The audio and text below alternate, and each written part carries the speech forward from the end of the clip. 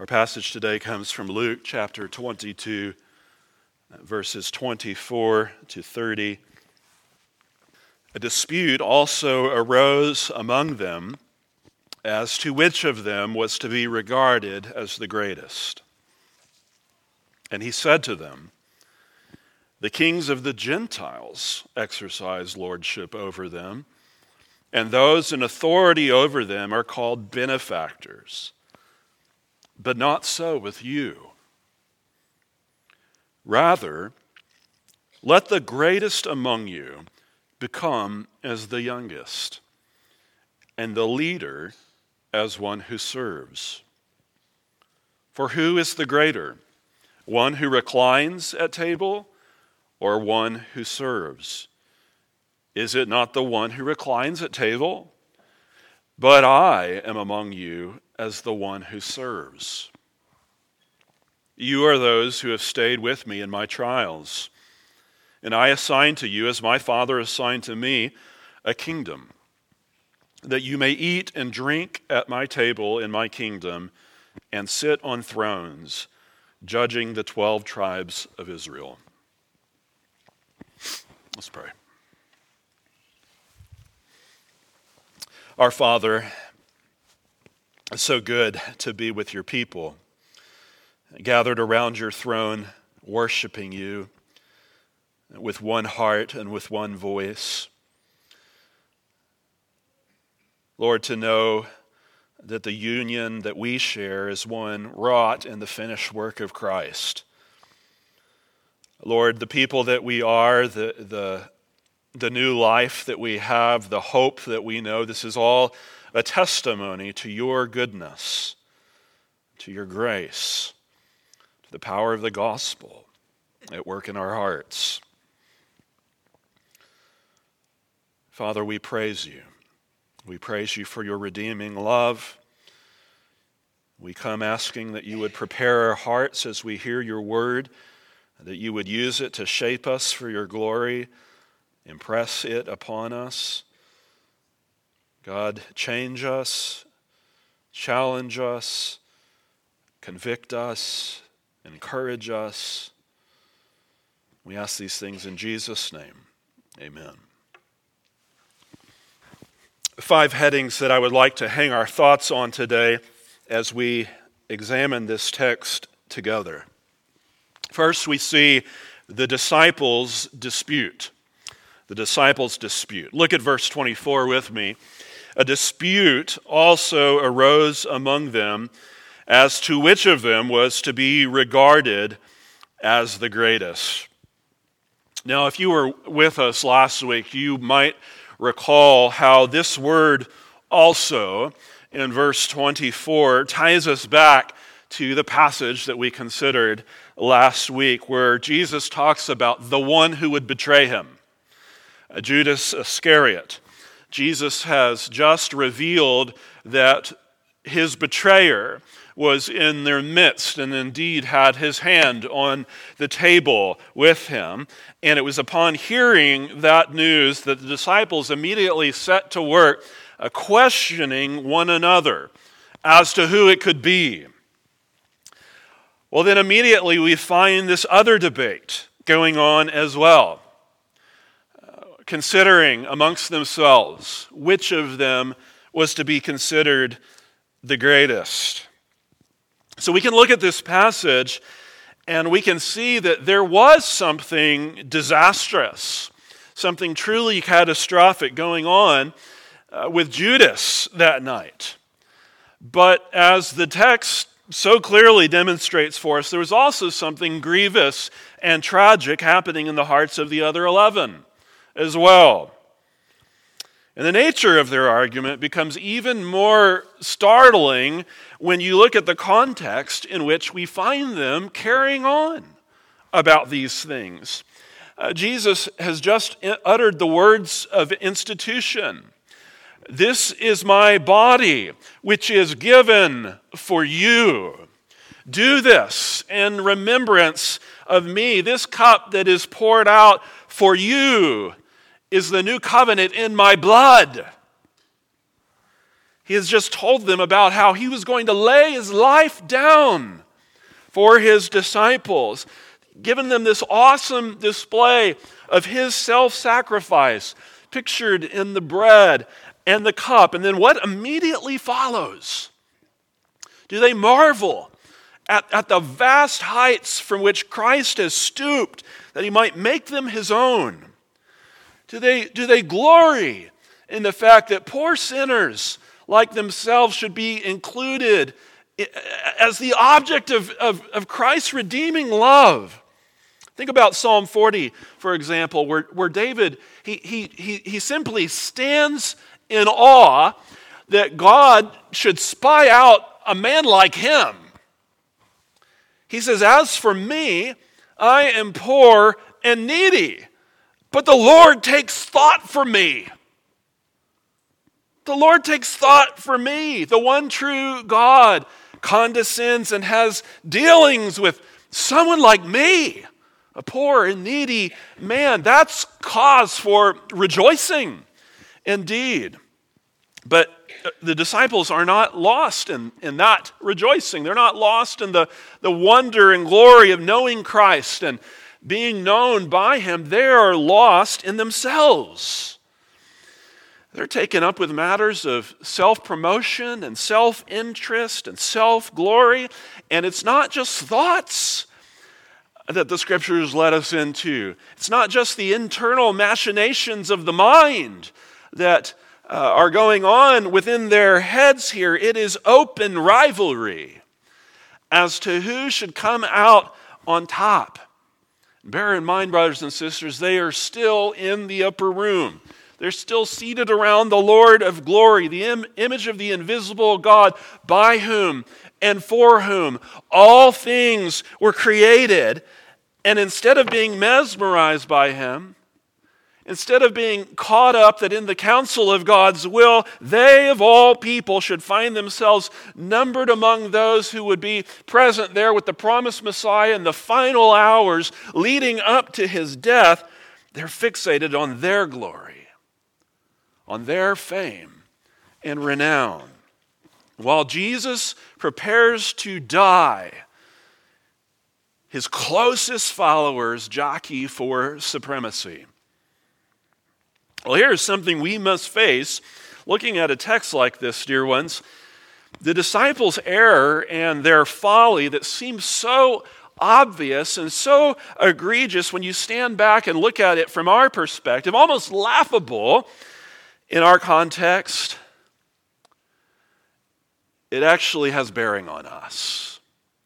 Texts like this, in other words, were not preserved so that we could stand back and shake our heads at others, but so we could see ourselves more clearly. I wonder whether you can see yourself on some level here, relishing the idea, actually, of coming out in first place, loving the esteem of men more than we do the esteem of God. That feeling of swelling with pride when we are recognized and praised and lauded by others, looking strategically for positions that will lead to our recognition, not to the glory and recognition of Christ, but we seek self-glory. Instead of looking for those paths of lowliness and humility and service that our Savior walked, we also seek paths of self-glory and self-interest. We might not sit around and dispute as to which of us is the greatest, but these same dynamics are present in our hearts. They're still in our hearts because we're all glory seekers. We crave it for ourselves, and apart from the regenerating work of the Spirit of God and Him ruling over our hearts, the flesh is always going to be doing this. The flesh is always going to be seeking after self-exaltation, not Christ-exaltation. Think about James and John, for example. In Mark chapter 10, they come up to Jesus with a request, just one little favor to ask of Him. grant us to sit one at your right hand and one at your left in your glory. Sure, you can have the crown, but let me see how I can elbow my way in here and find this place of supremacy and power and prestige. And apparently, this was a burning desire, not just with James and John, but in the family. Because Matthew records his mother coming up and asking the same thing as well. Jesus, I want to see my boys exalted to this place of honor. What do we want for our children? What do we desire for the ones that the Lord has granted to us? Well, how does Jesus address his disciples then and now? Well, he says this spirit of envy and glory and self-interest is paganism's pattern. That's number 2. This is paganism's pattern. Verse 25, the kings of the Gentiles exercise lordship over them, and those in authority over them are called benefactors. Jesus says this is the world's way of thinking. Recognize it for what it is. This is how an unbelieving world functions, pushing to the front of the line, puffing out our chest, making a show out of rank and position, using whatever titles we may happen to have to push others down. That's the idea behind exercising lordship. The kings of the Gentiles, those who don't know the Lord, they do everything that they can to make sure that everyone under them knows that they have dominion over them. Those in authority over them are called benefactors. Everything is about titles. Benefactor is an honorific title.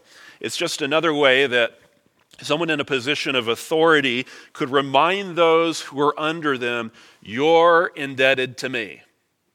You owe me. I'm a benefactor. Not that God has placed me in this position for the blessing and good of others, but for the sake of my glory, for the sake of personal gain.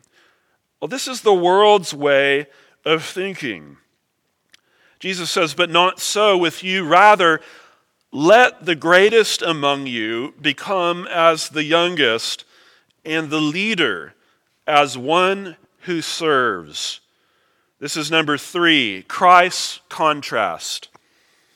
Here is the alternative path that the people of God, that we as those who follow after the Lord Jesus Christ are to walk in. Let the greatest among you become as the youngest. Now, the youngest here would be those who in any other context would be the kind of people who would have they would be the least likely candidate for holding a position of power, for ruling over someone else. Think of a child, a little child. He has no rank, no title, no kingdom over which to reign, no entourage following after him. Forget all of those things, says the Lord. Let the greatest among you become as that little child, as the youngest. Who are the ones among us living for the Lord, entering into others' lives, doing nothing out of selfish ambition or conceit, but in humility counting others more significant than themselves, looking not to their own interests, but also to the interests of others, doing all of this without title, without recognition, without glory, without claim to fame. They're the greatest. They're the greatest in the eyes of God. And they're to be considered the greatest in the eyes of the people of God as well. What about leaders? What comes to mind when you think of the word leader? What sort of qualities and characteristics and personality traits spring to mind? Jesus says, let the leader be as one who serves. Now you notice here that Jesus is not saying there's no such thing as leaders. Some Christians have gotten that idea throughout the history of the church, that the knowledge of Jesus Christ flattens all distinctions whatsoever in the church, and there shouldn't be any kind of leader or hierarchy in the church. But Jesus doesn't say that. He doesn't say there shouldn't be leaders. What does he say? He says that as we think about this principle of spiritual leadership, and I'm not talking, and I don't believe Jesus is talking here just about church office holders, but spiritual leaders, the greatest among you, he says the kind of leaders he would commend are those who serve.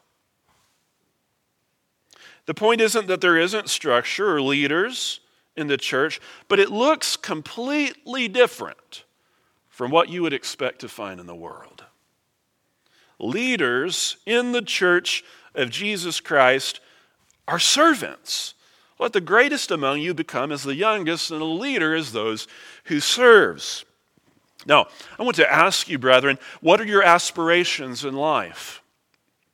What are your goals? What sort of ambitions and aims do you have? Young people, what do you want to be when you grow up? How often do you have folks ask you that? Those are good things to be thinking through. It's a good question to be wrestling with. Well, have you factored in what the Lord Jesus commends in your purposes and goals? Are we the kind of people who think to ourselves, however I may rank in the eyes of the world, whatever titles I may or may not attain to, I want to be the most profitable servant in the house of the Lord that I can possibly be for the sake of his name? What might the Lord accomplish through us if that was our ambition? If that was every single one of our goals, it doesn't matter whether I am remembered or forgotten. I want to be the greatest that I can be, not as the world accounts things, but as my Savior does. And so I want to live the way he lived. I want to live after him. That brings us to number 4, the Christian's case study. The Christian's case study, verse 27. For who is the greater, one who reclines at table or one who serves? Is it not the one who reclines at table, but I am among you as the one who serves? Children, who's the greatest? The one who reclines at the table, or the one who goes around carrying food, serving? Well, of course, it's the one who reclines. It's the one who serves. But then what does Jesus say? What do we find him doing? Well, it was in this same upper room that the Lord Jesus Christ, our Savior, gladly abased himself and washed his disciples' feet. He took up the basin and the towel. Now, foot washing, you may know, is something that was usually reserved for the lowest of the low. In some cases, there are records that suggest that not even Jewish slaves would be allowed to participate in foot washing for their masters, that they would go and find a Gentile slave to do such a menial, lowly task.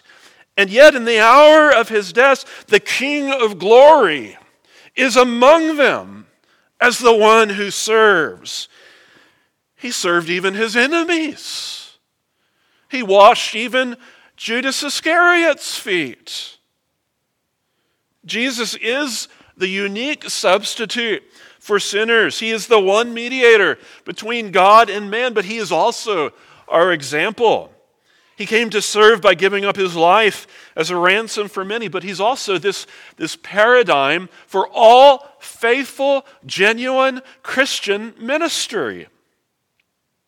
He told his disciples, "If I then, your Lord and teacher, have washed your feet, you also ought to wash one another's feet." Do you know what Jesus said to James and John when they asked that question? about sitting at his side in his glory? He said, you don't even know what you're asking. You do not even know what you are asking. Those who dream about being lifted up in the kingdom of God don't know what they're asking.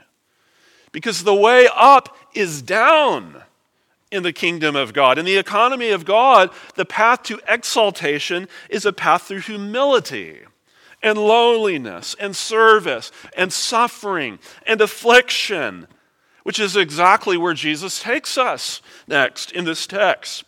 Christ's answer to those who are battling these desires for self-promotion and pride is really twofold.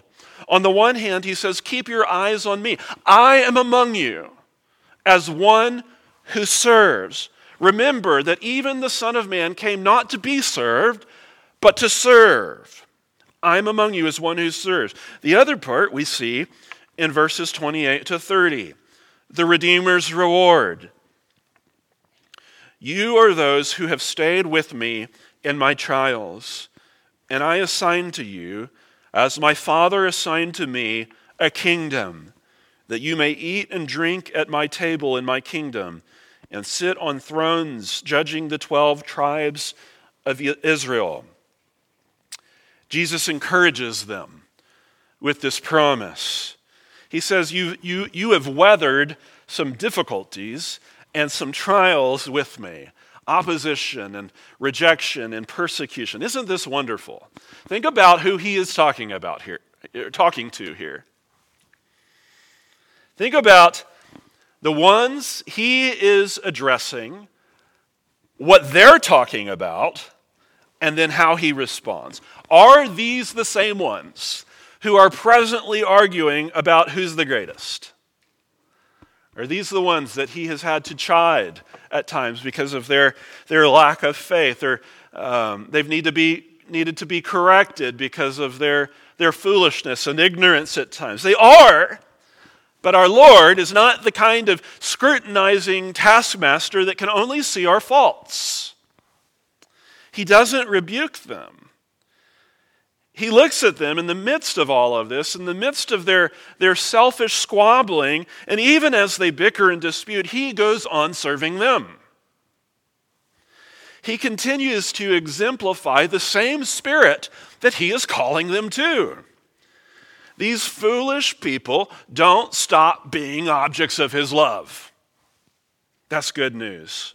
J.C. Ryle said, never had a master such poor, weak servants as believers are to Christ, but never had servants such a compassionate and tender master as Christ is to believers. Jesus looks at them and he delights in the evidences of God's grace. You have remained with me in my trials. And then he promises them this gracious gift, that there will be exaltation to come. In the same way that the Father has assigned a kingdom to the Son, the Son will assign a kingdom to his own, where they will eat and drink at Christ's table. They'll sit on thrones, judging the 12 tribes of Israel. So the 12 apostles, together with the prophets, forming together the foundation of the household of faith, they will bear this special responsibility in the establishment of Christ's kingdom when it is consummated in the new heavens and earth. And this is a word that has specific application to them, judging the 12 tribes of Israel.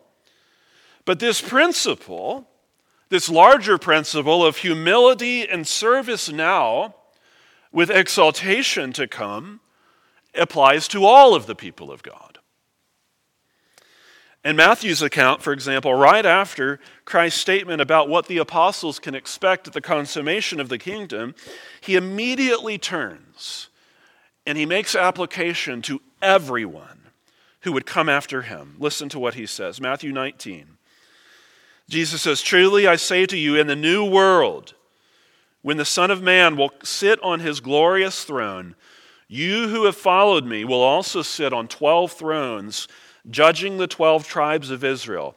And everyone who has left houses or brothers or sisters or father or mother or children or lands for my name's sake will receive 100-fold and will inherit eternal life.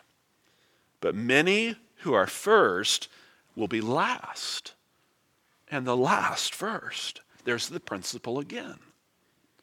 It's the cross before the crown. Now, as we think about this, I do think there's an important qualification that needs to be made.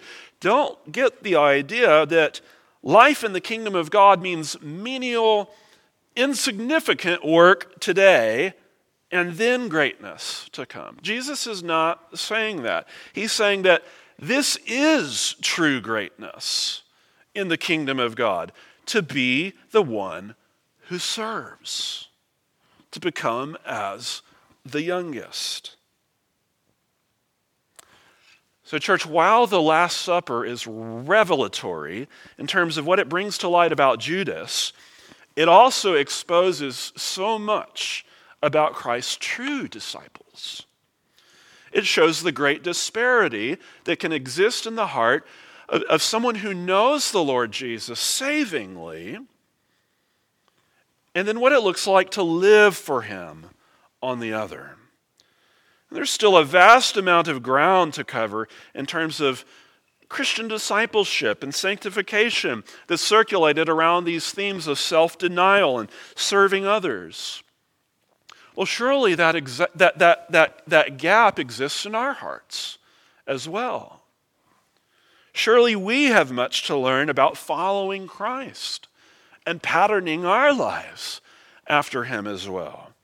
God's good work of salvation, he has begun, but he has not yet completed it in us.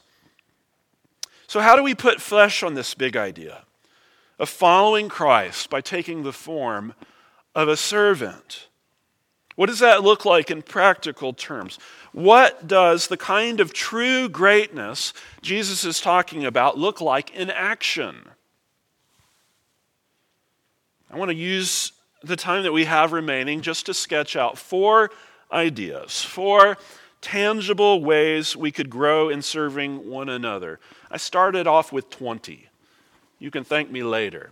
We're going to look at just 4 briefly, pulled right from the pages of Scripture. Maybe the Lord would be pleased to use just 1 or 2 of these to challenge your heart, something you could latch onto and put into practice.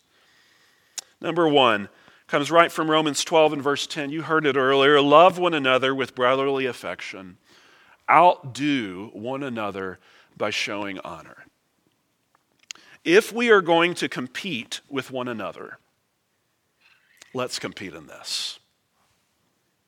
Outdo one another in showing honor. Outdo one another in love, in preferring one another above ourselves. That's what showing honor means. In humility, count others more significant than yourselves.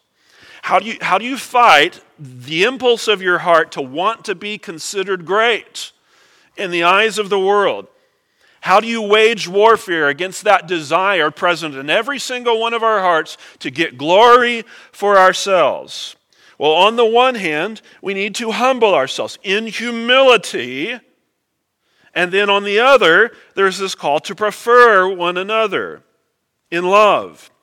You consciously regard others as more significant than yourself, and then you walk in light of that.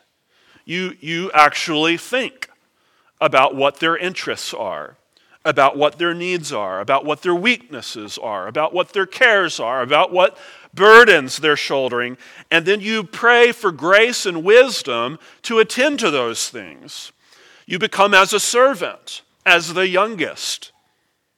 And this is love, not that we have loved God, but that he loved us and sent his Son to be the propitiation for our sins. Beloved, if God so loved us, we also ought to love one another. This is the kind of truth that will bind us together and will keep us from clamoring on top of each other to try to get to the top. Keeping before us the great love with which we have been loved, and then seeking to do likewise. In the 2nd century, you may have heard this before, Tertullian reported how pagans would observe Christians and would frequently say something along the lines of this: see how they love one another. There was something distinctive, something remarkable, literally remarkable, about the way that they related to one another. That's what knowing the one who came not to be served, but to serve means. That's what it does to a man. It changes the way that we relate to one another. It calls us to lives of self-denial and self-sacrifice. I wonder whether your relationships within the body of Christ are marked by something that could approximate brotherly affection. Love one another with brotherly affection. One of the things that always strikes me when I read passages like that in the Bible is how the Scriptures actually command our affections. Love one another with brotherly affection. In a way that runs so much against the grain of our contemporary way of thinking, the Scriptures command that we love. Jesus does not say, okay, so you've got natural affinity with this person, link up with them. Oh, that person really rubs you the wrong way. Go and find someone you've got something in common with. No, love one another with brotherly affection. Go out of your way to honor and respect one another. Outdo one another in that way.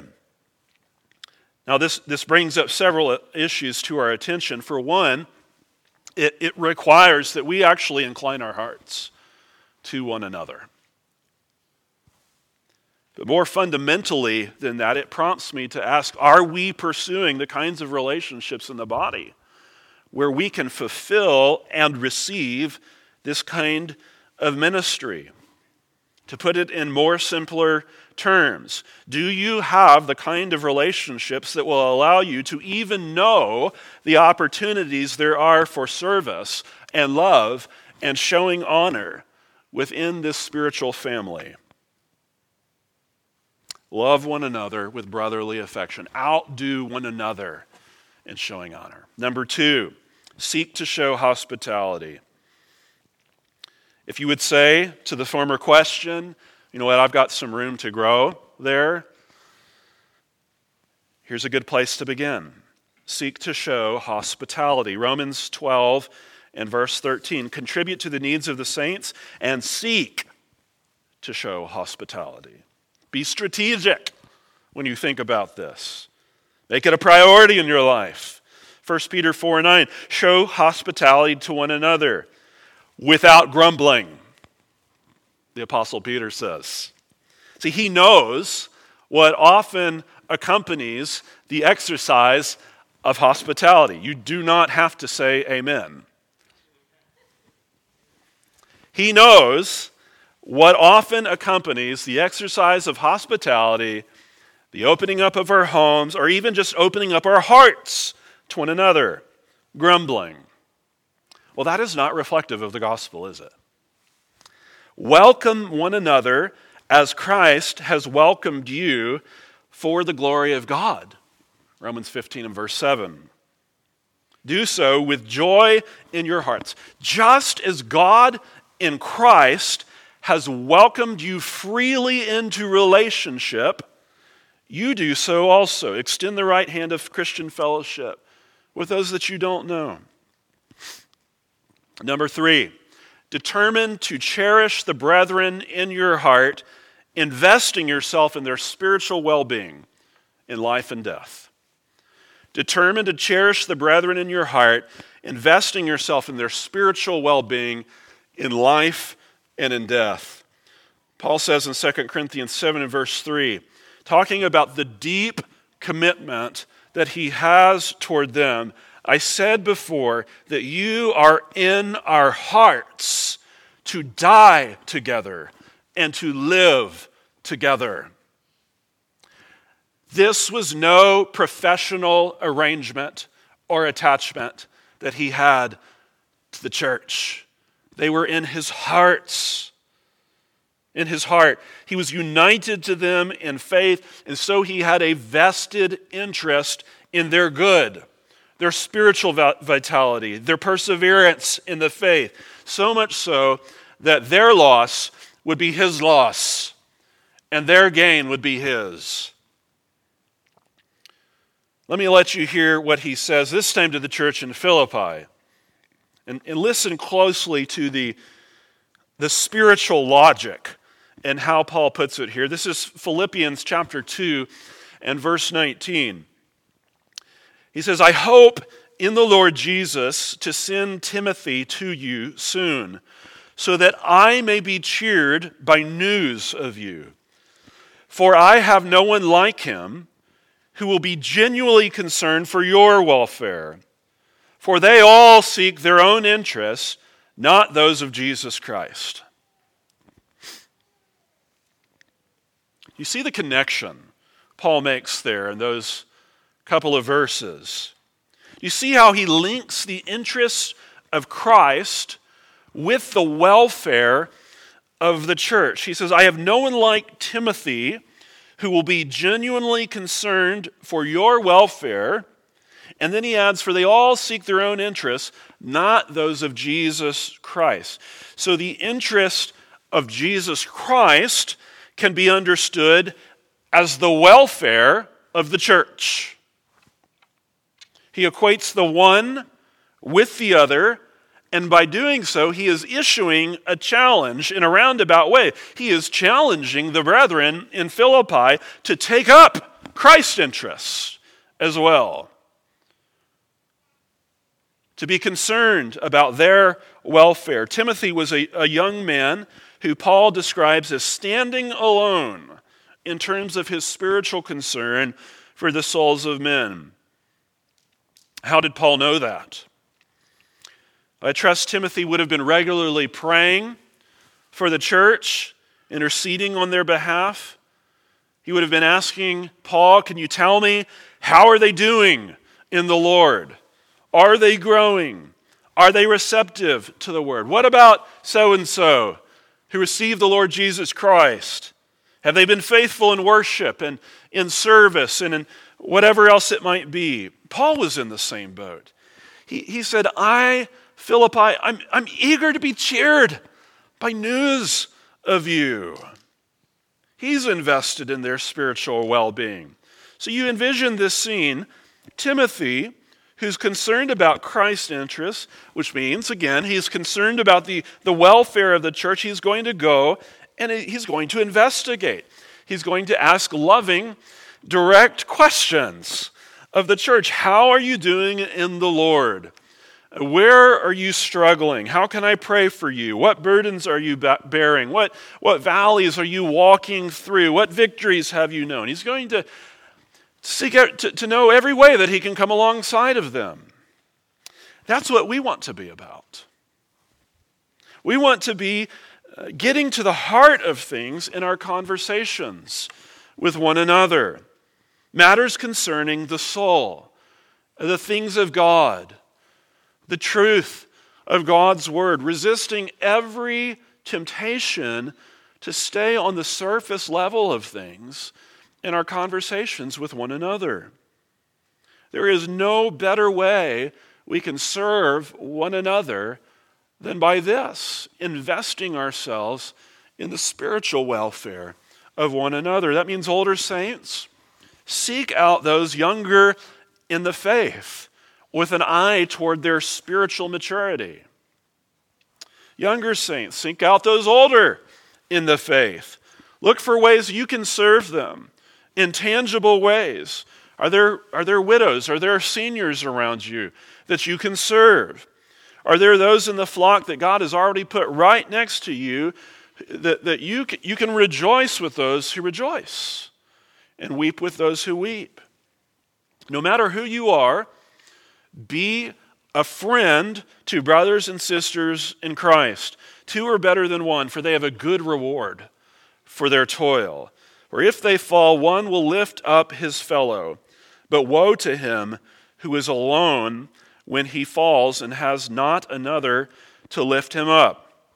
Too many Christians deceive themselves into thinking that one is better than two, that they're better off away from the fellowship of the saints. You need the church, and the church needs you. Settle it, therefore, in your heart to cherish the brethren, invest yourself in their spiritual well-being, especially that spiritual aspect of their well-being. Finally, number 4, pray for grace to go where your flesh does not want to go, to serve where there is no limelight, to minister where no one will see you, and where you'll receive no glory from man.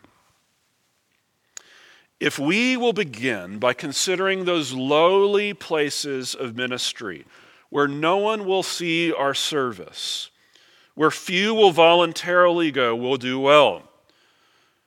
We will be on the right path. If that is our starting point, the opportunities for service in the kingdom of God are wide open.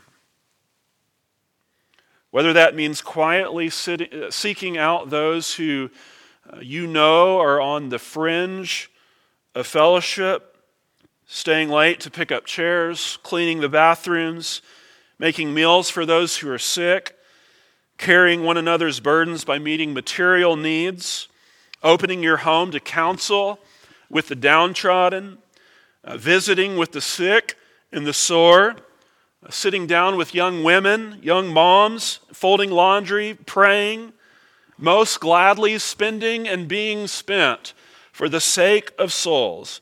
In all of this, Jesus is glorified, and we will so prove to be his disciples. We won't make ourselves disciples by doing these things. It is faith alone in Christ alone by which we come to be the Lord Jesus Christ's own, but we will demonstrate, illustrate, and validate the power of the gospel in our lives. Lead by way of service.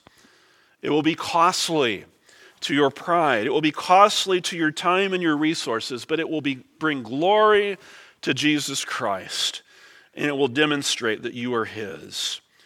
We have a Savior who gave everything for us. We have a Savior who is worthy of it all. After washing his disciples' feet, Jesus said, "Truly, truly, I say to you, a servant is not greater than his master, nor is a messenger greater than the one who sent him. If you know these things, blessed are you if you do them." Inasmuch as you hear his voice, treasure up these words in your heart, then act on them. Set to work in love and service to one another, and you will be blessed. Let's pray. Father, thank you for the power of your word. Thank you for how it challenges and convicts our hearts. Lord, we love your church, O God, the people you have called, the church our blessed Redeemer saved with his own precious blood. Jesus, thank you that you're not ashamed to call us brothers, that you have come to identify with us in the greatest way imaginable by taking on flesh and blood, that you came to serve an unworthy people. Lord, we pray that you would grant us your grace, that the word that has been spoken today might indeed dwell in us richly. And Lord, that we would take these truths to heart.